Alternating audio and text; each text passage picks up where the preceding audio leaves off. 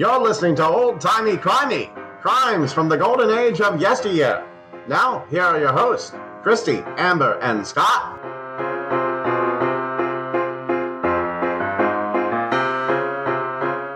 Hey, it's Old Timey Crimey. I'm Christy. And I'm Amber. And I'm Scott, but I'm not here. There is no Scott again this week. He should be joining us next week, barring no horrible things happen to him. No more disasters. And yeah, oh man, he's had an eventful couple of weeks, and we'll let him catch you up on those. But we're definitely sending him some thoughts again of healing, but for a different thing this time. Poor man. Oh, yeah. Some thoughts of healing and being pain-free, whatever it takes to get there. I'm just going to wrap him in bubble wrap so he can continue to do the show with us. That's starting to sound like a good plan. So, welcome to Old Timey Crimey. We're here to talk about some historical true crimes and some filthy words as usual. But first, don't forget about our Patreon. That is patreon.com/oldtimeycrimey, where you can find our bonus episodes that we do every week, in addition to our mega bonus episodes, which are about the size of a regular weekly episode, but it's different.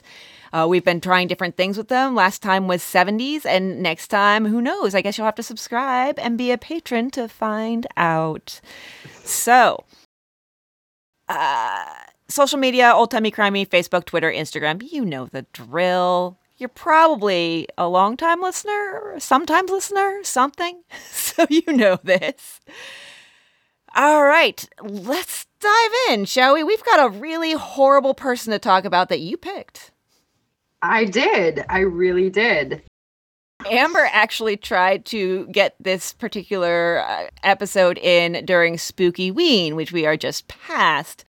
And I will admit to being the one who is like, I don't see much of the spooky there, so maybe we'll do a ghost something. And that's how we ended up doing the Tower of London ghosts. But then as soon as her next turn came, Amber was like, this one. She killed maybe up to 400 babies.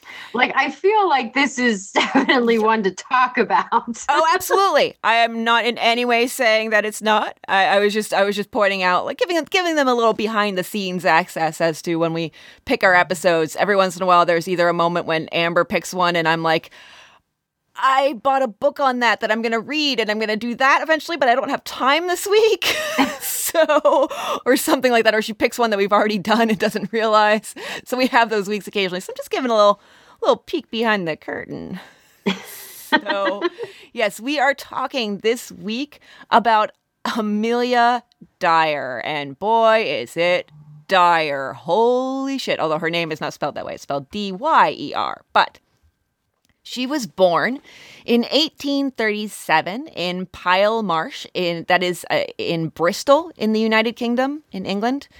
She had 4 older siblings. Her father was a master shoemaker, and her name when she was born, the family name was Hobley, which is appropriate for a shoemaker. Yes, thank you. I thought so too. I even have in parentheses, shoemaker named Hobley. So now, and he was a shoemaker, not a cobbler, I should point out, because I did learn there is a difference. In Britain at the time, cobblers were generally restricted to repairing shoes, and then shoemaker, well, I think you can probably guess, makes the shoes. So unlike so many at the time, this was not a poor family. I mean, they weren't rolling in the dough, but they weren't in the depths of poverty either. So she was actually taught reading and writing. Oh my God, they taught a woman to read and write. Oh my goodness. How dare they? And she really liked poetry and literature. Although we have some later writing of hers that I was like, you want to think maybe a period or a comma or some sort of punctuation somewhere. So I think that went away eventually. Now, well, she liked it. That didn't mean she was good at it. That is very true. There are many people about whom you can say that. I might be one of them. I don't know. So I wanted to tell you about some British pubs in Pile Marsh. Let's have it. If you go to Pile Marsh, you can visit the St. Anne's Board Mill Social Club, which I was hoping that was one of those cool places that has like an old-fashioned name, but it's really like a social club, like of the old-fashioned variety. Now, I was glancing over the reviews of this place, and I just want to give you 3. Oh, no. Lovely lady was very helpful as we had to drop off the food down for a wake. That's number 1. Number 2, went for a funeral. Friendly staff. Plenty of space. And just to reassure you, this is, in fact, they do serve alcohol here. There are plenty of people who are talking about the beer prices, so. And then finally, great place. Better when Brian England isn't there. Oh, my God. There's so much about that first of all, somebody felt the need to leave that in a review, name-checking a person. And second of all, this guy's last name is England. In England. That is outstanding. Yes. There is also the Dark Horse, if you're looking for a bar without a funeral. The Lockup, which feels right. The Fire Engine, or you can go get plowed at the Plow Inn. The Plow-In. Yes. And finally, if you finish off your night of drinking, I don't actually know how late they're open, but if you finish off your night of drinking and they're still open, you can stop and get yourself some fish at Oh My Cod. Wow. You're so happy about that. I am so happy. I was so happy when I found it that I sent it to Jackson in a Snapchat. Oh my God. Oh my God. And then he was like, you need to find a case that's set in that area so that you can have an old-timey crimey where you talk about that. And I was like, that's what I'm doing. Why do you think I have that? And then I was like, oh, right, there could be a dozen different other reasons that I would find Oh My God in Pile Marsh in the UK that have nothing to do with the podcast. So yeah, that I'm going to go to Britain someday and I'm going to go to Oh My God and get myself some fish. So now Amelia Dyer, life, even though her family wasn't super poor or anything, life wasn't great. It was still the 1800s. So you could still have something like, her mother, Sarah Hobley, who caught typhus and did apparently recover. But after that, she experienced some mental illness. Apparently, typhus can cause altered mood status. And if untreated, that tends to be fatal. Well, typhus tends to be fatal. I'm thinking, judging by my reading of the symptoms, there might have been some swelling of the brain that caused. Yeah, that's what I got as well. And then after that, she became increasingly violent, especially to the children, because she was a stay-at-home mom. Yeah. Now, reading about typhus, I was unaware that a cluster of cases of epidemic typhus happened in southwestern PA, Pennsylvania, where we are, from 2004 to 2006, and was caused by flying squirrels that were nesting in the cabins at a wilderness camp. Squirrels. Flying squirrels, which I didn't know we had until recently. Oddly enough, it wasn't the typhus thing. It was like somebody posting on Facebook in, my hometown, like, what is this little guy? And somebody else was like, I think that's a flying squirrel. And I was like, we have those? I've never seen them here, but sure. Why not? Well, that's the weird thing, because you also see up in Warren County, where I'm from in Pennsylvania, you also see black squirrels, which I don't ever see down here. We have the gray ones and I think the brown ones, but I've never seen a black one down here. So yeah, I don't think I have either. This is the Squirrel Podcast with Amber and Christy. We went really far off on that tangent. Yes, we did. I will note that those cases in that cluster were part of only 47 cases that have happened from 1976 to 2010 in the United States. So not something you need to stay up at night worrying about unless you have flying squirrels in your walls, in which case, get that checked out. Yeah, probably. Yeah. So Amelia Dyer's mother died when she was 12. And actually, during that, time period previous to her mother's death, Amelia was the one who was taking care of her mother by and large. She also had some other losses in her youth. 2 sisters, Sarah Ann in 1841 at age 6, who was older than Amelia Dyer at the time. And she had a younger sister, Sarah Ann in Not confusing. Yeah, don't do that, people. Don't name a child after a dead child. In 1845, at 6 months old. That is a rough and weird to be mourning two people of the same name in the course of 4 years. I'm not excusing anything she does, but that'll mess with your head. So yeah, but also maybe it was bad juju. That name should not be in the family. yeah. Maybe stop naming people that in this family. So Amelia Dyer ended up living with an aunt in Bristol and then apprenticed with a corset maker. And then eventually she found her own lodgings about a mile or so from her family's. And in 1861, she married a man named George Thomas.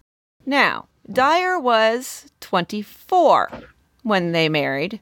And George Thomas was, I'm actually going to give our listeners 5 seconds to shout out their guess at how old they think George Thomas was. So 5, 4, 3, 2, 1.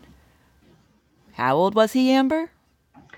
I had 59. He was indeed 59 to her 24. No shade on age differences, but that one's a bit much. And even back then, that must have caused some side-eye, some real hard side-eye, because on their paperwork to get married, they both fudged the ages. Now, sources vary wildly, but I went with the one that said that he dropped 14 years and she added 6, so their age difference appeared to be only 15 instead of 35. Which was much more acceptable. Apparently. Yeah, I had something pretty similar that she added 6 and he deducted 11. So yeah, but she was like, no, I'm 30. And he's like, no, I'm in my 40s. This is cool. Like, it really says something if the age difference was so big that they disapproved of it back then. Yeah, right? Yeah. You could marry off when you were 11. Like, right? So she went into nursing, and she actually did some nursing work in an asylum, which between that and her experience with her mother, we're going to see, she has some experience with symptoms of mental illness, and she might use those eventually. We don't have any definitive proof, but there's circumstantial. So she had a daughter, Ellen, and then the same year that she had Ellen, George Thomas died. That was in 1869, which, he was 59 when they married, 8 years. So he was 67. I think he outlived the life expectancy like 1.5 to 2 times. So with a child and being a widow, she couldn't really be a nurse anymore. So she was looking for something to turn a profit. Now, we're going to talk about a societal issue that for a few decades at this point had been progressively getting worse. And that is illegitimate children. And the reason it was progressively getting worse was because 35 years before this, in 1834, England passed a law that made it so that men who fathered illegitimate children didn't have any responsibility for them. Isn't that nice? That is nice. For the men. Yeah, love that.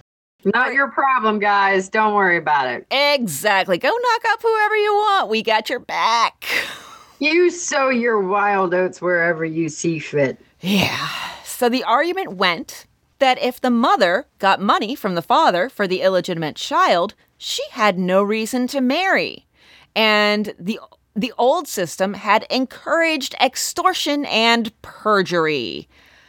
Quote from one of the people involved in this: the effect has been to promote bastardy, to make want of chastity on the woman's part the shortest road to obtaining either a husband or a competent maintenance. So they're basically saying that the ladies are all slutting it up so that they can get pregnant and get child support, and then they have no reason to get married.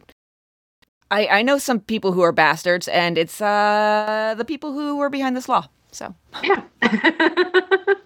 So this was a part of the whole revamping of the system that tried to change how poverty was managed in England and Wales.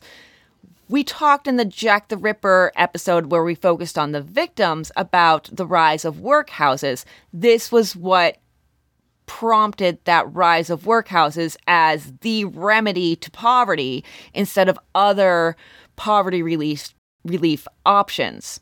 So this was a serious messing up of the system, which, while it wasn't great to begin with, was a sure sight better than this very heavy-handed, poor-shaming bullshit. Mm-hmm. And then, of course, as soon as a woman started showing, boom, out of a job, or boom, out of a social safety net in the form of your family and friends because you're being shunned.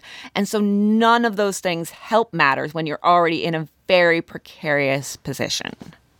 So, as usual, there's always somebody or many somebodies to swoop in and take financial advantage of issues in society and suffering, and just cause a lot more suffering in response. So a whole business enterprise flourished in response to this particular issue. Now, we're going to talk about baby farming, and it had already existed in some form prior to that law passing, sort of like the poor woman's wet nurse. So the rich ladies, they could send their baby off to be nursed by someone who had just had a baby recently and therefore had breast milk still. And that woman would also take care of the child and, basically was also a nanny many times. This was when the women didn't have the resources to handle raising an infant. And so they also, the poor women needed somewhere to send their children to. And so this is what happened as a result. You send your child to someone to be tended to, but the results tended to be a little different than, with the rich ladies' kids. Well, yeah, because this is like, I guess the answer to like daycare, because daycare doesn't exist. So you just take my baby, and when I'm in a better situation, I'll come back and get my baby. Yeah. Now, I'm sure there were some women for whom, or families for whom, this was intended to be more of a permanent solution, but there were many, many women who just intended to get back on their feet and get something of a stable home going and then bring the child back. But they just had that period of uncertainty where they couldn't do that with a child in tow. So Amelia Dyer, she has her nurse training, and she also knew a midwife, Ellen Dane. And Dane got her into baby farming. Now, at first, Dyer started with a boarding house for knocked up single ladies. And she would deliver the babies and then keep them afterwards. What happened to them in those early days is anybody's guess. But basically, the way baby farming in general worked was that a baby farmer would sometimes take in the woman who was pregnant with the illegitimate child, or just take in the child after birth. And then this wasn't free for the mother. They would get the mother either on a payment plan or just charge a full fee then and there. So I have some numbers. For poorer women, it tended to be around £5. Amber, I heard in your sources that you were on the currency converter. How much was £5 in today's US dollars? I did not look up the low end. I looked up the high end baby farming. Okay. Well, I will tell you, the low end is $600, or at least in Amelia Dyer's early years. That's where those numbers are coming from. If a dude had an illegitimate child and they wanted somebody to, keep hush-hush about it and take care of it, that was £50, which is $6,000 in today's US dollars. And then for the rich families who, you have a daughter who gets into trouble and you need to get this taken care of fast in a time when their abortions are, I'm sure, highly illegal. I didn't even bother looking. I just assumed. So that was £80, which is a little over 12,000 US dollars. Yes, it was definitely quite the racket. And sometimes the money would be sent through mail. Eventually, Dyer at least upped her game a little bit with the financial aspect and used wire transfers sometimes. So fancy. keeping with the technology, and not that we give her any props for anything. And if you were a baby farmer who was taking care of one of these children, well, proper care of a child wasn't an issue. You got a loud baby, you can just give it some alcohol or one of many concoctions like Godfrey's Cordial, which had 2 nicknames that I found: Mother's Friend, and the other one was deeply unsettling, The Quietness. Well, but as unsettling as it is, appropriate, especially in Dyer's case. Yes. Now, I want to talk about some of the ingredients in this because I did look this up and I was absolutely horrified.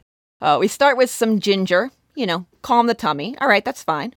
Oil of sassafras, that some modern sources say can be antiseptic and analgesic, so it does relieve pain. Okay, all right.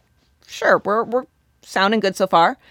Then Venice treacle, which is a combination of the following: viper flesh. Whoa. Yeah. Opium.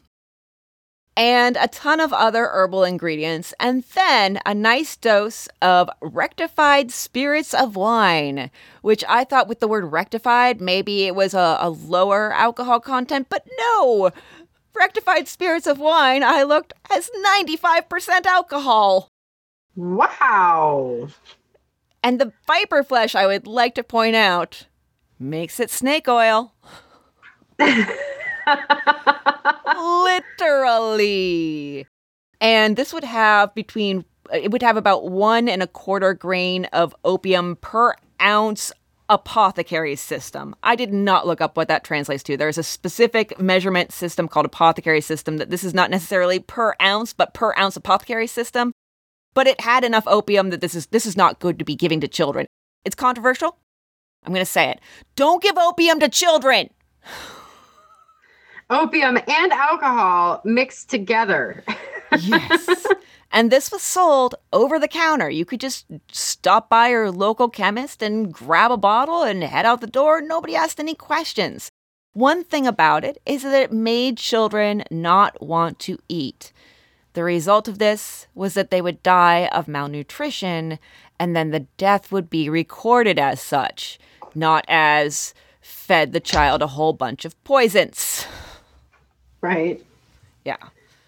So, but even that was a little too hard for some people. So Amelia Dyer got into baby farming. She would put out ads in the newspapers that she and her husband, who was only there some of the time, would adopt babies into their lovely home and family. And then they would proceed to take the baby in, neglect it, starve it, drug it, or actually probably the other way around, drug it, neglect it, starve it, and then report the death to the local surgeon. You might have been right the first time, though, because I did see the one source had said that she would starve the babies to death, and then when they would start crying, she would then give them the drugs so that they would just sleep until they passed. Oh, I actually didn't realize that it might have gone in that order. Oh, God, she's horrifying. It could have gone either way. Not like we had a whole lot of witnesses here. Yeah, and with the volume, I'm sure that it went every which way it could. Yeah. I'm sure that at least 1 out of 400 times I was correct, and I'm sad about that. So in 1872, Amelia married William Dyer and got the name that she would carry for the rest of her life. They had 2 kids, Mary Ann, who was born in 1874. Now, Mary Ann went by Polly, which is what we're going to call her for the rest of the episode. And a boy named William. He was born 2 years later. And then after a little while, we don't know how long, Dyer left William. So there were also some other children who possibly died in infancy, but we don't have any records of them. Now, as I said, apparently for some people, neglecting children is just too much of a hassle. So you have to spend, some of that money on the baby while it's still alive, one way or the other. So at some point, she just started flat out murdering them. Also, that booze and opium she was trying to keep for herself. So if The mothers wrote to her about their babies. Mostly she just wouldn't reply, or maybe she'd reply once and then just correspondence would drop off. And then maybe somebody would come back for the baby and she would just give them a replacement child if the baby that they were there for was deceased already. That's not how you do business. Hey, this one looks close enough. You'll like this one. Yeah. I gave you a girl. This is a boy. Close enough. So now young Polly actually started noticing the constant rotation of babies in the house and asked her mother about it. And Dyer, in response to this, called herself the Angel Maker and said Jesus wanted the babies more than their parents did, so she was just sending the babies to him. Yeah, no. So in 1879, the police start looking into her because one of the doctors that she would report the deaths to is like, you've had 4 babies die in 2 weeks. So I'm going to go over there and talk to the cops about that because it's getting a little sus over here. Yeah, it's a little fishy. Yeah, just a little bit. She was charged and convicted with neglect, not murder. And as a result, she was sentenced to 6 months hard labor. Hard labor, we haven't had too many sentences of that. It's basically, if you're awake, you're working. So it might be something that's actually productive. You might be making things in a prison workshop or growing things on a prison farm. Or it just might be something completely useless like, hey, see that pile of rocks over there? I want you to move it to the other side of the yard. You know, something incredibly just to take up your time and exhaust you. Now, it is said by some sources that this severely affected her mental stability. After this, she was in and out of asylums and was reported to have some suicidal tendencies. There are some questions, though, because the timing of her asylum stays tended to line up with the timing of questions being asked. Seems a little suspect. Yep. She did that exact thing in 1890 when suspicions were raised again because she tried to pull one of her little fast ones with the baby switcheroo. A woman, actually a governess, had left her baby in Dyer's care, came back to see her baby and was like, nah, that's not my kid. She actually checked for a birthmark that she knew the baby had, and what do you know? No birthmark. It was after this that Dyer had one of her episodes, and she had a suicide attempt. She chugged 2 bottles of laudanum, but at this point she had such a tolerance that even those 2 bottles didn't do the trick. Oh, good try, though. Good try. That's a tolerance. That is a tolerance. So it was after this that she changes her modus operandi a little bit because she sees the doctor was the weak link before, so she's just going to skip that step. First of all, she's going to maybe not use the quietness so much. That name is so unsettling. I hate it. It really so much. is. I The hate quietness. it. What demented mind thought that was a good idea? Oh my God. And so she switched over to strangulation via dressmaker's tape. Usually dressmaker's tape. She may have used other methods sometimes, but that seemed to be her go-to. And death never came slowly enough for her enjoyment. Quote, I used to like to watch them with the tape around their neck, but it was soon all over with them. Yeah, they didn't live long enough after she started to strangle them to make it enjoyable for her. Yeah, she wanted to watch the suffering for as long as possible, which is horrifying. Even with this and disposing of the bodies on her own, because obviously a child who's been visibly strangled would probably raise even more red flags with the police than, having multiple baby deaths reported over just a short period of time, she's still not able to fly under the radar. There are parents coming back for their kids, and that starts to get some notice. So she picks up some pseudonyms and drags her family around. Now, at this point, she was living with, maybe working with Polly, her daughter, and Polly had a husband, Arthur Palmer. And so as soon as the cloud of suspicion and questions and confused mothers started hanging over her, she and the family would pick up, move somewhere else, and start again under a new name. Now, her mental health is still not going great, or maybe more questions were raised, and she ends up in the asylum one last time in 1893. This one is a particularly rough go, so she resolves not to go back. If she can help it, she's going to stay out of this asylum because that particular stint did not go well for her at all. So in 1895, we next see her setting up shop in Berkshire. She actually did end up in the workhouse for a little bit, and that's when she picks up a new accomplice, a woman named Jane Smith, who goes by Granny. Granny Smith. Yeah. And but Jane wasn't very old, though. Yeah. Do you have an age for her? Because I never found one. No, but she, in one of my sources, they just described her as a young woman. Okay, because I was confused about how this was working, because the sources I read said that she used Granny Smith to sort of complete the family picture for having a kindly grandmother in the picture. So, Amelia Dyer had somebody to call mom or something like that. And so it looks like there's even more, kindly maternal women in this household. But maybe it was the other way around. Maybe it was. So Amelia had been drinking and doing drugs so much that her face had changed notably, and she looked much, much older. So she had Jane to come and make Amelia look like a motherly figure. Okay. All right. That makes sense. Thank you. I was confused. Sometimes, especially when you get multiple people of the same gender being discussed, you get a little pronoun confusion. Yeah.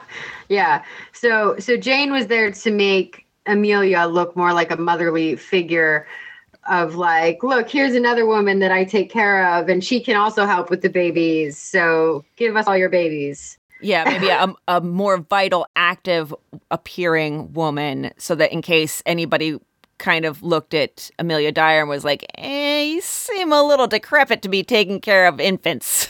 Well, and that actually was happening because Amelia would go for the meetings and be like, you're a little old to be taking on these babies. I don't know that I'm comfortable with this.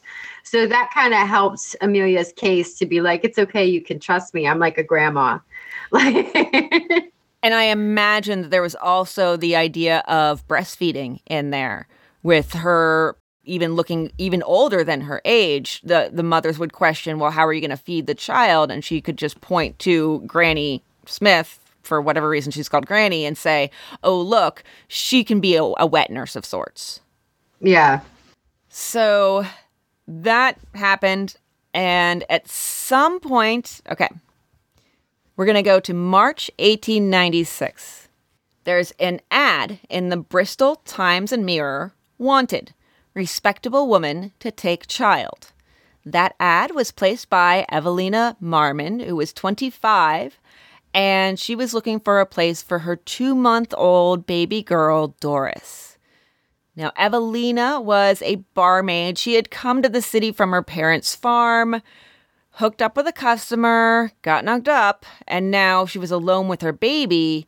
So her plan was find a place where Doris could stay just temporarily while Evelina gets back on her feet and raises and earns enough money to raise a child on her own. No small feat in those days, but she had that goal in mind. Oddly enough, her ad ended up right next to another one that suited it, unfortunately, perfectly. Married couple with no family would adopt healthy child, nice country home. Terms, £10, which is $1,500 in today's US dollars. So Evelina answered that ad, and she got a letter back from a Mrs. Harding, who hailed from Reading, on March 20th. And Mrs. Harding said that she and her husband just wanted a child to love. She had a wonderful environment for any child to grow up in. Quote, "We are plain, homely people in fairly good circumstances. I don't want a child for money's sake, but the company and home comfort. I and my husband are dearly fond of children. I have no child of my own. A child with me will have a good home and a mother's love." No, it won't. She gave her assurances that the child would be raised with religion and that she would never mind, ever once, the mother coming to visit, and even offered some references. Quote, "I promise you faithfully that if you will send her to me, I will do mother's duty for her and bring her up as my own." End quote. Dun, dun, dun. Yeah, right? Now, she wanted to do an outright adoption rather than the setup that Evelina wanted, which was a weekly fee until Evelina was ready to take Doris back. But finally, Evelina does agree with Dyer's offer, and then we're going to skip to another scene. On March 30th, 1896, a barge on the River Thames discovered a packet in the water. When they opened that packet, they found, much to their horror, wrapped in linen, newspaper, and brown paper, a child. That child would eventually become known as Helena Thomas. She was 16 months old, and there was some writing on the paper. Couldn't quite read it, but when the police got this in their hands, Detective Constable James Beatty Anderson used a microscope, and using that microscope, he was able to discern the name Mrs. Thomas and the address on the paper, after which they set up surveillance. This episode is brought to you by Best Fiends. What have we been playing lately? Best Fiends! And why have we been playing it lately? Because it's so much fun. Best Fiends is fantastic because anyone can play it. Yes, they can, and it's made for adults, but it's so bright and colorful and super approachable. I mean, let's face it, life is stressful sometimes. And we could all use something to de-stress. Best Fiends is perfect for that because it challenges your brain with fun puzzle levels, but it's nice and casual, so it doesn't stress you out. So, have you passed a new level that was particularly challenging lately? Actually, I just did before we started recording tonight. I had this level where I had to gather all these plants, and I beat it! It felt so good to look up at Jackson and say, I won!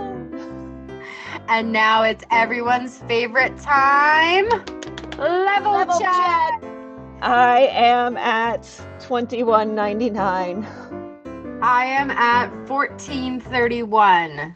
So, your challenge, as our listeners, is to catch up to Christy. That's my challenge too. So engage your brain with fun puzzles and collect tons of cute characters.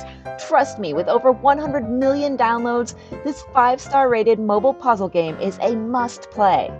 Download Best Fiends free on the Apple App Store or Google Play. That's friends without the R. Best Fiends. So March 31st, 1896, the very next day, Evelina Marmon and Mrs. Harding meet. Now, Mrs. Harding is older than Evelina expected, but she really thought she had no other options at this point. She handed over Doris the 10 pounds and also a box of clothing and other items for the baby. In return, she got a receipt, after which Mrs. Harding was then going to take the baby home to Reading. The text of the receipt: I, Annie Harding of 45 Kensington Road, in consideration of the sum of 10 pounds paid to me by Evelina Edith Martin, do hereby agree to adopt Doris, the child of the said Evelina Edith Martin, and to bring up the child as my own without any further compensation over and above the aforementioned sum of £10. And this was signed by both of them. So Evelina, with a very heavy heart and many tears, says goodbye to her baby. A few days after that, Mrs. Harding writes to her and says, everything's just fine. It's great. Hey, I had to go over to a relative's house and help them out with some stuff. But other than that, everything's fine. Evelina wrote back, and in return, she got nothing but silence. So Harding, who you may have guessed is Amelia Dyer, took Doris to Willesden, a neighborhood in London, instead, where she killed baby Doris using dressmaking tape to strangle her. Doris was 4 months old. Now, according to sources, Polly was there, and together they disposed of the body. They wrapped it up, and after that, they disposed of the body. They didn't quite dispose of it just yet. They did wrap it up and set it aside. And then they went through the clothes that Evelina had given them for the baby. And whatever they wanted to keep, they picked out. And then they had another pile for stuff that they would hawk. And then a third pile for gifts to the landlord, in which they put the baby's boots, which they gave the landlord for her baby daughter, which that's got to be horrifying when you know. Right. Yeah, when you realize that your baby is wearing the boots of a murdered child given to you by the murderess. It's so messed up. It is seriously messed up, yeah. So the very next day, Amelia Dyer took in another baby, Harry Simmons, and how he was just over a year old, didn't have any spare dressmaking tape left over, so they had to unwrap Doris and take that tape off in order to strangle him. We have this I have no extra tape. Let me just use this again. Exactly. Yes. The thing is, we have this story in particular that goes into the specifics and many of the details, like the fact that they unwrapped the body the next day and reused the tape on another child. What details of the many, many others that she murdered that are horrifying don't we know? I don't even want to think about it, really, but I'm just pointing that out, that we know this. What don't we know, for God's sakes? Like, there's a lot we don't know, because all in all, I think they only found maybe 10 of the victims, but there are hundreds of dead babies. Yes, exactly. It's absolutely appalling. And it was this aspect of society in which they uber-shamed mothers of illegitimate children and didn't allow them any relief from society, any assistance even from the person responsible for helping them get to that position. No, nothing of that. This is the result of the society. I blame Amelia Dyer for killing many, many, many children. I blame the way that society treated women and pregnancy and life in general. People have sex, okay? People have sex. They're going to have sex whether they're married or not. It's going to happen. We are human beings. It's just going to happen. And sometimes a result of sex is, surprise, pregnancy. And to treat it like you're not even worthy of employment or assistance or friendship or family or support is just absolutely appalling and infuriating, and is not what a society who values children and family does, even though on the face of it, they were pretending that they value children and society. No, what they wanted to do was shame women and punish them for having sex. Yeah, no, they only value children and families if it's their cookie cutter version of children and families. So you're married and you have kids and you stay at home and take care of those kids while your husband works. Exactly. Absolutely exactly. It has to fit with their vision of what's right. And otherwise, society will punish you and punish you and punish you. And they don't care if babies are dying because of this, which I put the blame on the government and the church, because I'm sure a lot of this policy was also influenced by the church, as much as I do Dyer, honestly. I don't take any blame away from her because she was the one who was doing these horrible acts, but it was society setting her up to do this. It was society setting this up that there would be so many unwanted children. There has to be an outlet for that, and that outlet is horrifying. But at the same time, like when she started doing this, she was one of those women in society too, where her husband had died, her money had dried up, she couldn't work because she was a single mom, and she was really didn't have a lot of options as to how do I raise this kid when I can't have a kid and a job by myself. Yeah. Unfortunately, she was of the nature where she looked at the situation and was like, how can I profit off of all these women in a similar position to me rather than, how can I help? Or how can I not be a horrific murderess? So it sucks that she was in that position, but it super, super sucks that so many other women were in that position and they had their babies die at her hands. Oh, yeah, absolutely. Yeah, you can tell I'm getting a little heated. Getting a little heated here. Getting a little heated. It just... We've talked about so many cases of murder. So many cases.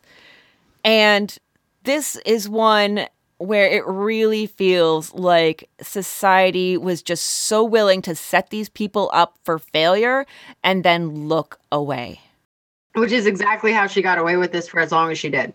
Yes, exactly. Exactly. And I mean, she was caught. She was caught. And she was charged with neglect and got 6 months hard labor. That's not caring about dead babies. Yeah. Oh, 4 in 2 weeks. 4 kids in 2 weeks. That's about 6 months of moving rocks. We're even now. Exactly. So, okay. All right. Amber's chugging. You know what? So am I. They kept the bodies around for another day before tossing the bodies, as well as some bricks, into a carpet bag and tossing that carpet bag into the Thames. Now, meanwhile, the police had their surveillance going. They had tracked Mrs. Thomas, that was on the paper that first baby was wrapped up in, to Dyer's doorstep. It took a little bit of tracking because the address wasn't actually where she was living, but they did manage to find her. Or it wasn't where she was living at the time. They set up a decoy to arrange a meeting with Dyer under the auspices of another adoption, after which they swooped in to search the home. The house did smell like death, but they didn't find any bodies, which is horrifying in its own way. How many decomposing children must they have kept around for days on end for that scent to linger without even any bodies in the house? One of the things I'm really curious about here, and it's not really talked about a lot, is this is actually Polly's house, from what I understand. Oh, well, yeah. Oh, yeah, that's right.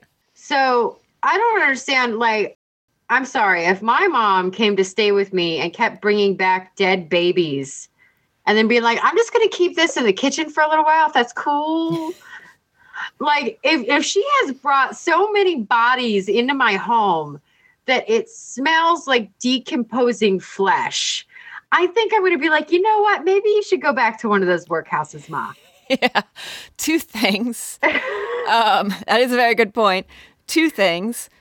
First of all, remember, Polly was raised, we don't know how indoctrinated into this idea of an excuse that Amelia Dyer passed on to her, but she was raised to think that the mothers didn't want them, but Jesus did. So they were just helping the children's immortal souls go to Jesus. So she may have been acting under that. Maybe, but I mean, at this point, she's like 23. She's married.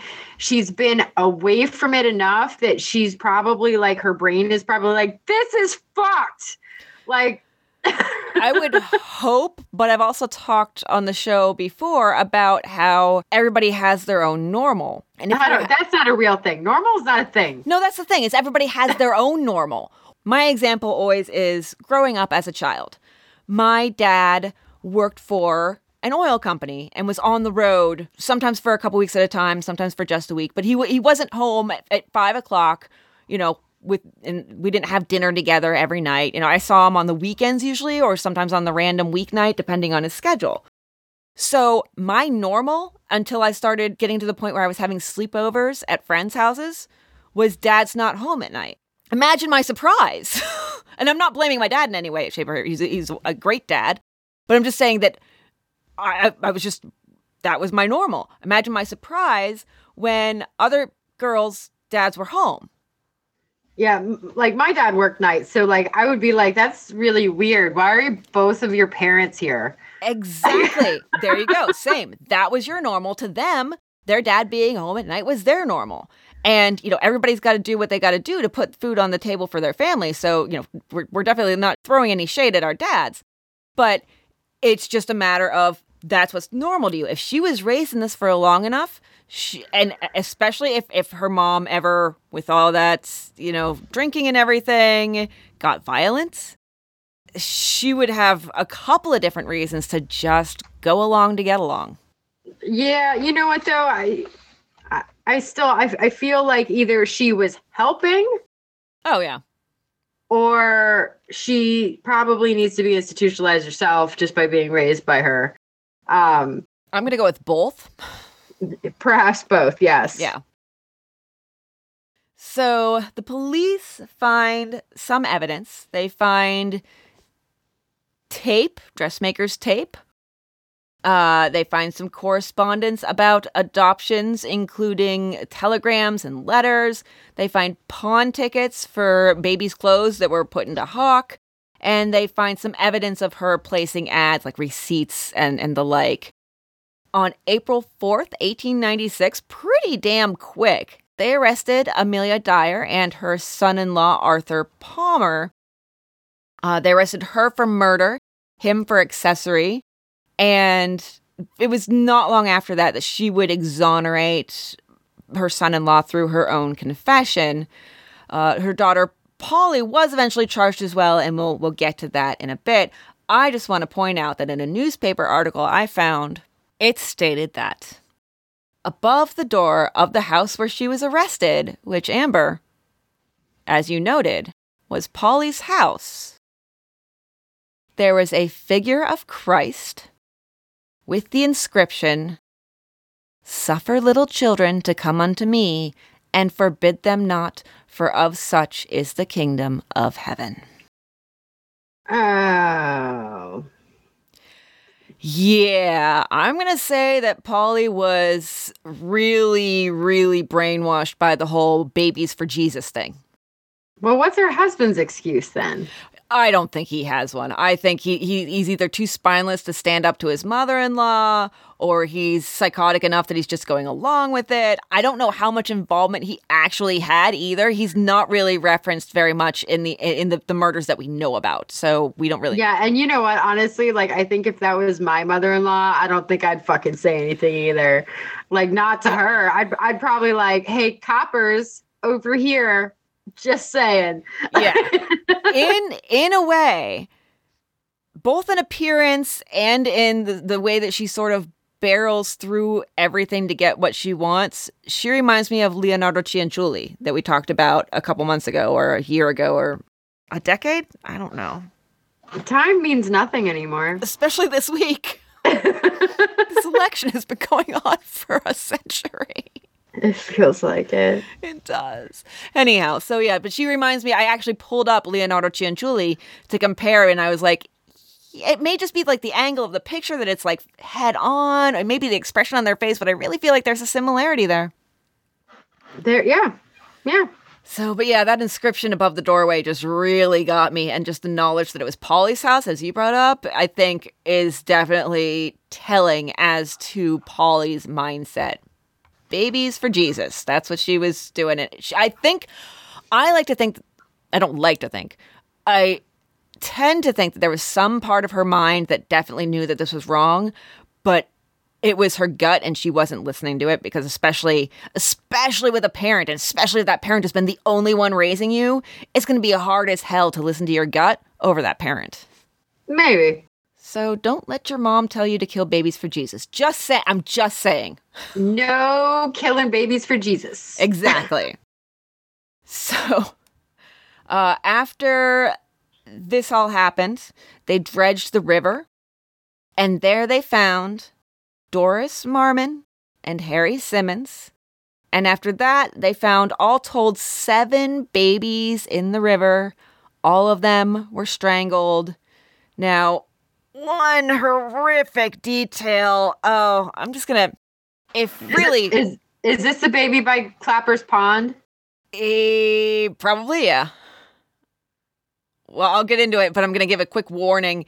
This is horrifying, and just if I say it's horrifying, maybe you can't handle it. Consider skipping forward about, we'll say, 45 seconds. So I'm just gonna give this 45 seconds to talk about, and then I'm gonna move on. I probably won't even be that long. So, gotta look at the time. Where's the time? There it is. Okay. One of the bodies was so decomposed that when they opened the parcel, the body fell apart. And head. Don't forget the head. Yeah, the head fell apart. Oh my God. Oh, it's just, oh, Jesus. Not, no. Oh. Okay, so. Time's up. All right. Well, we got another 13 seconds before they're coming back, so, all right, and breathe. Cleansing breaths. Not gonna dream about that at all tonight. Please, God, no. So, they were able to track down Evelina Marmon through the items that she had given Dyer when leaving Doris in her care. Evelina had to go in and identify the body, but keep in mind, they have several. They have at least 7, maybe plus the other one, the first one, Helena, that I mentioned was kind of the catalyst for finding all these children. Yeah, because they forgot to weigh Helena down, so she floated. Oh. And that's how they knew to dredge the river for the others. Well, poor Evelina Marmon had to pick her child out of a lineup of deceased children. Could you imagine walking into a room and there's just dead babies everywhere and you're like, which one's yours? Straight to the asylum. Straight to the goddamn asylum I would go. Like, there's no coming back from that. I like to think that people can come back from just about anything, but that has to leave such a scar on your psyche. Such a scar. That poor woman. Oh, yeah. Poor woman. So she actually was able to recognize the bag, the carpet bag they found Doris and Harry in as the one Mrs. Harding was carrying when they met to exchange Doris. Wow. And you have to, I hate to even go there, but you have to think that she had some hope in the back of her mind that maybe everything was going to be okay. And then seeing that bag just was the end of all hope. Oh, I don't want to focus on that, but there's no good here to focus on. So I feel that now is a good time to mention that I actually found Amelia Dyer ages ago. Not ages ago, but everything feels like ages ago. 10 minutes ago feels like ages ago. And I decided I would never do this case. Here I am bringing you to the dark side. I managed to find one excuse to get away from it, and that was Spooky Ween. Thank you, Spooky Ween. And then you brought it up a second time. I was like, I can't turn down a case that Amber wants to do a second time. And so I was like, all right, I'll do a murder podcast. Sometimes it's going to get really, really just awful. And this is one of them, honestly. You have these poor mothers, and you got to think that at least most of them wanted their babies and just couldn't because of the way society, again, made it so that it was impossible. And just the hopelessness it's devastating. So yeah, sorry. I wasn't sure if I would bring that up or at any point, but I was like, you know what? I feel like now's the time to throw that in your face. I'm not even sad about it. You're not. You're enjoying this. I am. You are like so angry and uncomfortable. It's totally worth it. Amber is not chaotic neutral. She's chaotic evil all the way. All the way. I'm All in. the way. Oh my gosh. So, okay. It is in a way cathartic getting this out because I said it before when we did O.C. Sneed, my murder victim doppelganger, that the cases, yes, some details and stuff stay with me, but the general feeling of horror I'm able to leave behind after a little while once we've talked about them and once the episode is aired and all that, especially since we just move on to another one next week. This is one I feel like will stick around for a little while, but I am able to get some of it out of my system, so that feels pretty okay. You know, it's feeling a little cathartic, but it still sucks. So, well, if you want to erase this from your head after we're done tonight, I want you to Google the oh my God, what was it? It was I found horrible things today. One was a Kentucky Klondike bar. Jesus. I don't think further scarring my psyche is the direction I want to go. No, but this will actually scar you enough that you won't remember the dead babies. The other is the Alabama Hot Pocket. So go ahead and Google those. Please don't image search yet. No. But it will scar you more than the dead babies. I'm just going to go ahead and say I'm not going to, and listeners, I don't think you should. You probably should not do anything I recommend, ever. Probably not. At the very end of this, I want you to remind me to tell my Johnstown flood research story, but not right now because we need to get back to the case. So I just needed that mental break of blaming you for my trauma. So that's fine. I'm here for you. Yes, you are. In the worst way. So Dyer, remember it's in late March, early April, she had taken in 20 children since Christmas. But eyewitnesses would later report that she sometimes took in 6 per day. Per day! Which is horrifying considering there was like no babies when they picked her up. Exactly. And then, so having done this for 30 years, that's where police came up with the figure that they were like maybe 300, 400 plus even is the figures that they came up with. Now, I have a blurb from the Little Falls Weekly transcript. If the police are justified in assuming, as they do, that many of the children whose bodies have been taken from the river, or who are still mysteriously missing, met death at the hands of the notorious baby farmer or her accomplices, the woman is a murderess hundreds of times over and stands in the front rank of the unique criminals of the age. They also went on to speculate about motive. Quote, the woman murdered for gain primarily, but there is in the history of her crimes a suggestion that she was in love with the appalling work which made her rich, and so found double pleasure in the wholesale disposal of her victims. End quote. But these bastards also called the parents who gave and adopted their babies out inhuman, so fuck you. It's society's fault.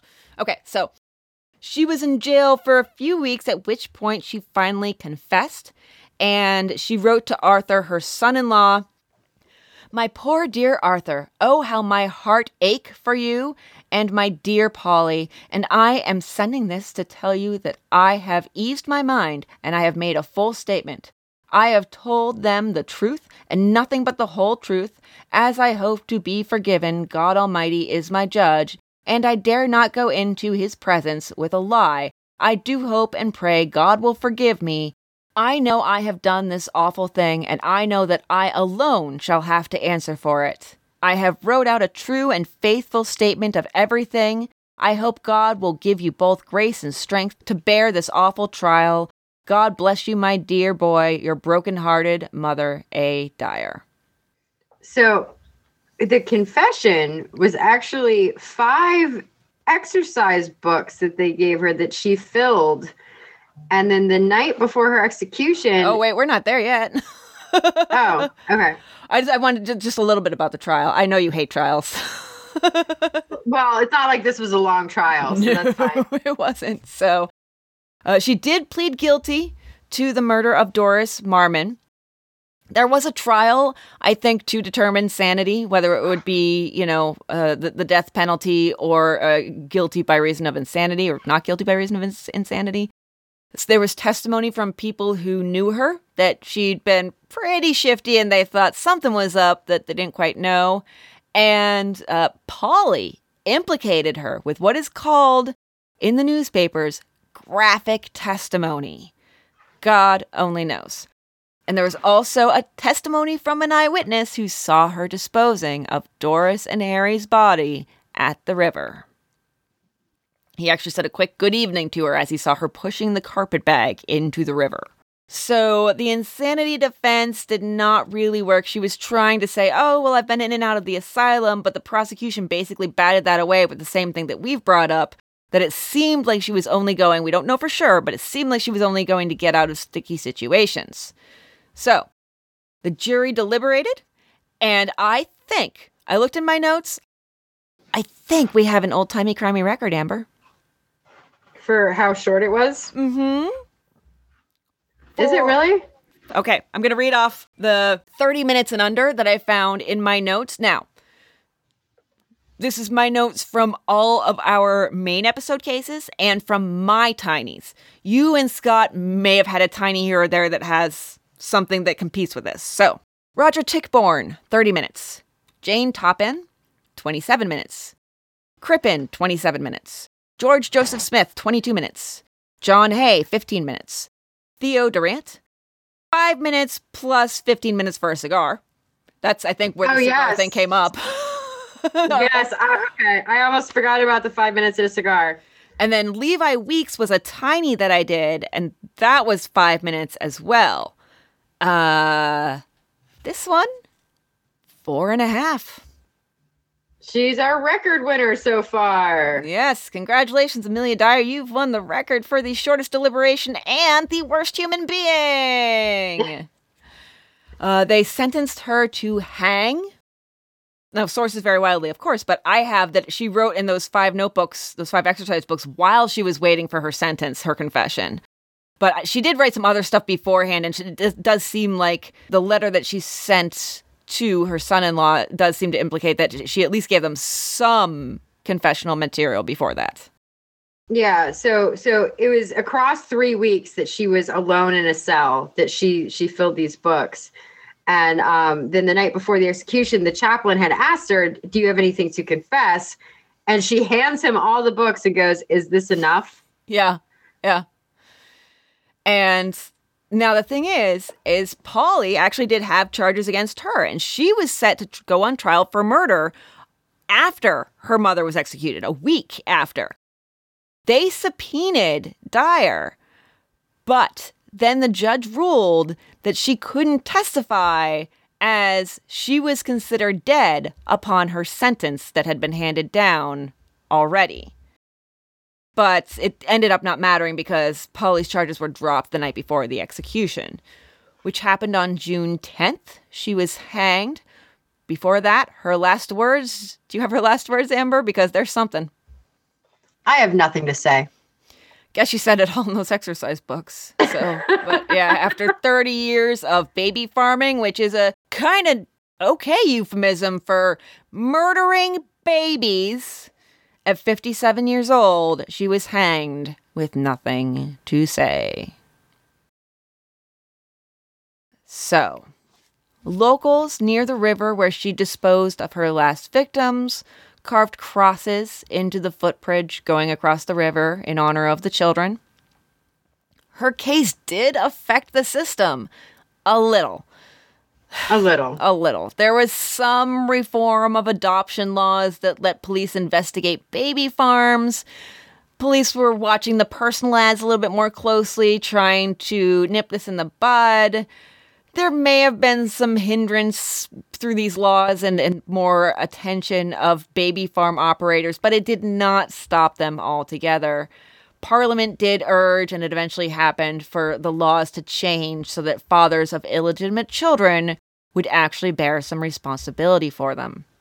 There was one case in 1898 where a baby was found on a train, and there was some suspicion, although nothing ever seemed to come of it, that Polly did one of these baby farm type adoptions and then left the baby on the train. Oh. Yeah. Then there's the Jack the Ripper connection. That isn't a Jack the Ripper connection, but she was just like any person who was found guilty of even pickpocketing in the 20 years before and after Jack the Ripper committed his crimes during a few short months, most say. She was considered a possible suspect to be Jack the Ripper, but there is nothing whatsoever that proves it in any way or even connects her in any way other than, she might have been around London. That's all we got. So now, as far as her children, there's no word of what happened to any of them except William, of course, the boy. The youngest, he married in 1915 and died in 1959, I was able to discover. So, wow, that's quite something to live with, right? I would have changed my name and just pretended that it never happened. Yeah. If I was related to that person, be like, nope, not related. Different side of the family. Yeah, right?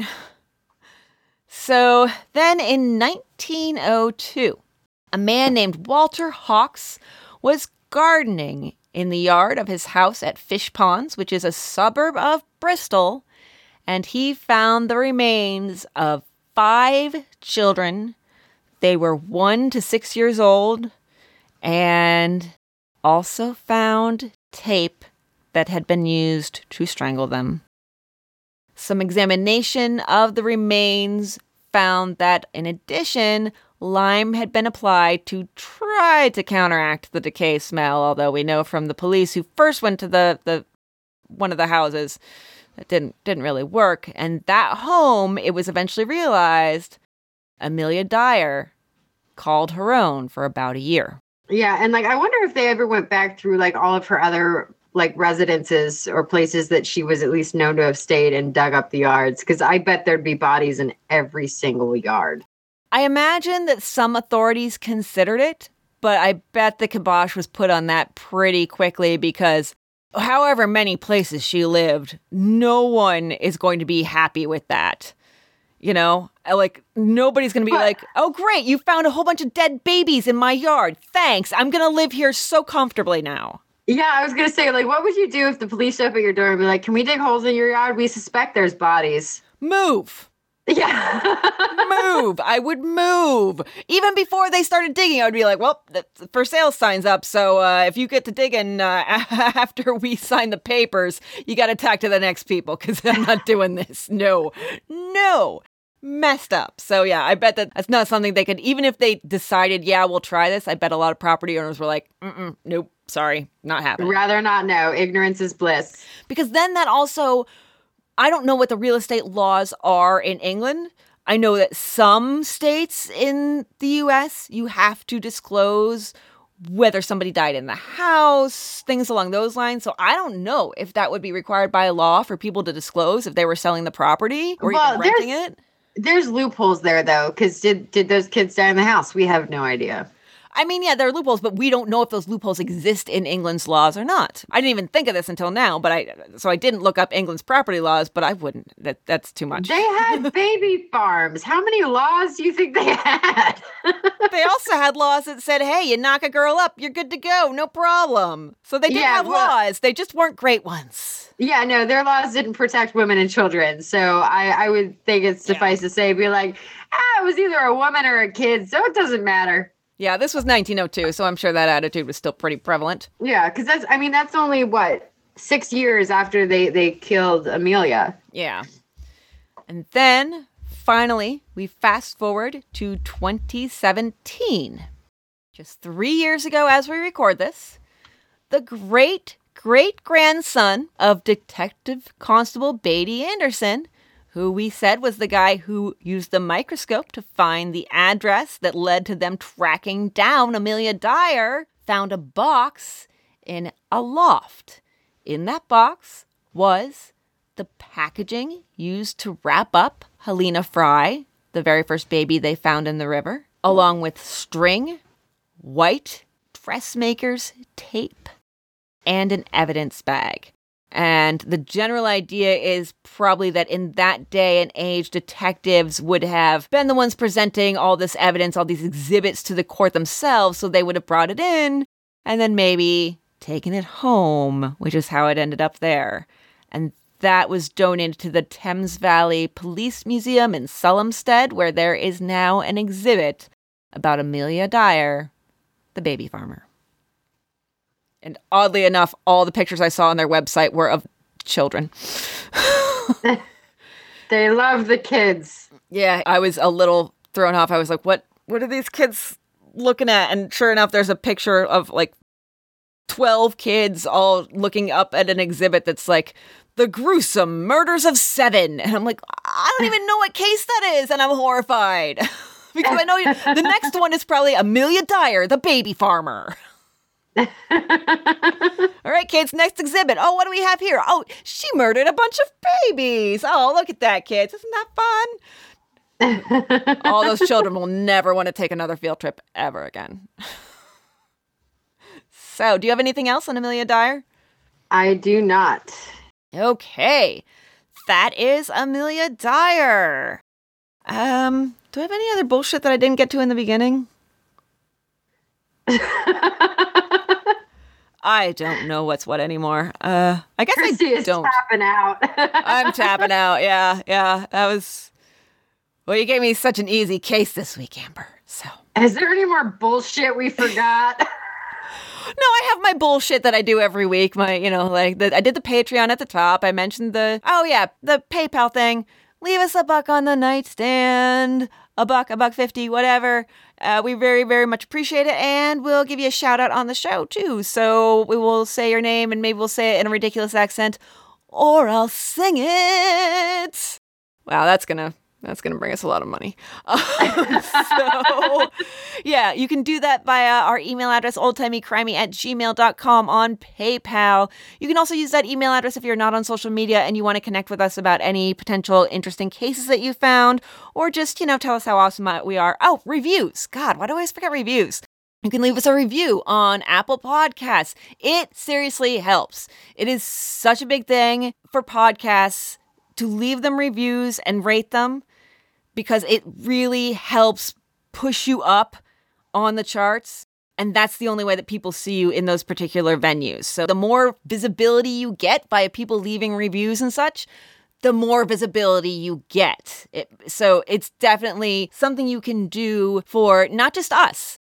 Sit down at your computer, 10 minutes of your time, or on your phone, whatever.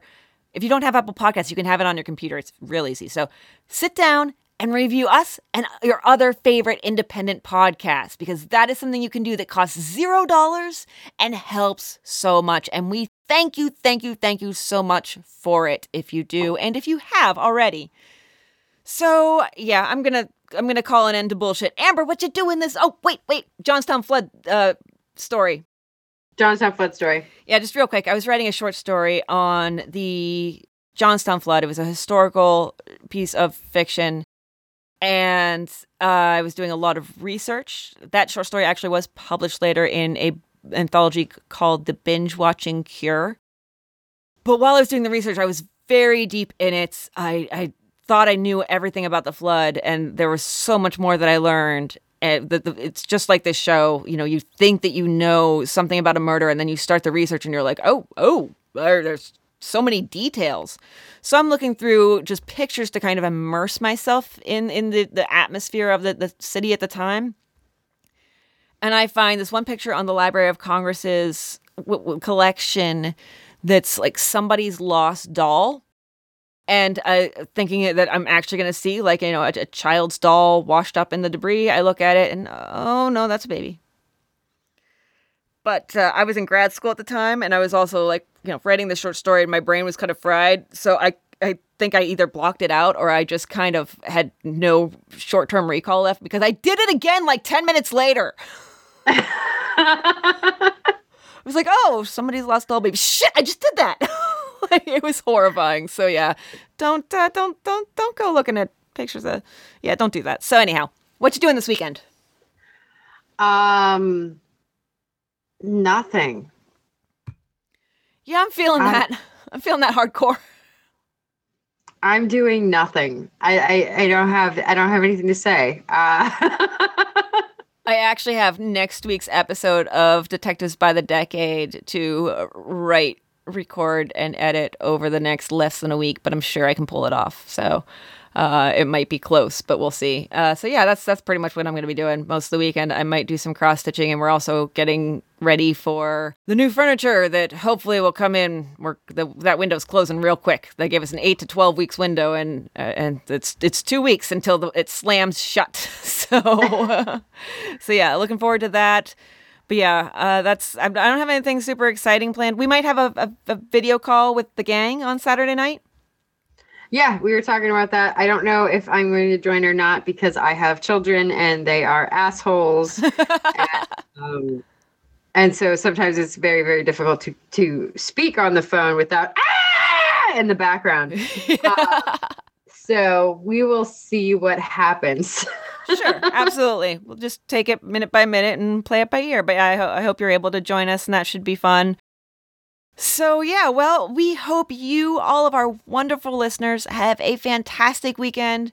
We hope that you've had an enjoyable-ish time with us. I never know what to say about that. It's like, I know nobody actually enjoys listening to this, but it's in a way like therapeutic, cathartic. It helps in a way. I don't know. True crime People and psychology enjoy are listening weird. to this. People enjoy it. Everybody loves a good dead baby. It's oh dear God, that's not going to be a T-shirt. I swear to you, Amber, it's not. I think it's probably a lot easier to listen to than it is to tell. So I hope you've had an easier time than I have. That's what I'll say. So until next week, thank you for listening to our filthy words, and bye. Bye. My sources this week are Tony Rennell on Murderpedia, Wikipedia, WikiTree, Little Falls Weekly, transcript via Library of Congress, Sarah Lee on the BBC, and Donna Patricia Ward on History Collection. My sources this week are thefamouspeople.com, All That's Interesting by Katie Sabrina, xe.com, in 2013dollars.com, bbc.com by Sarah Lee, and murderpedia.org.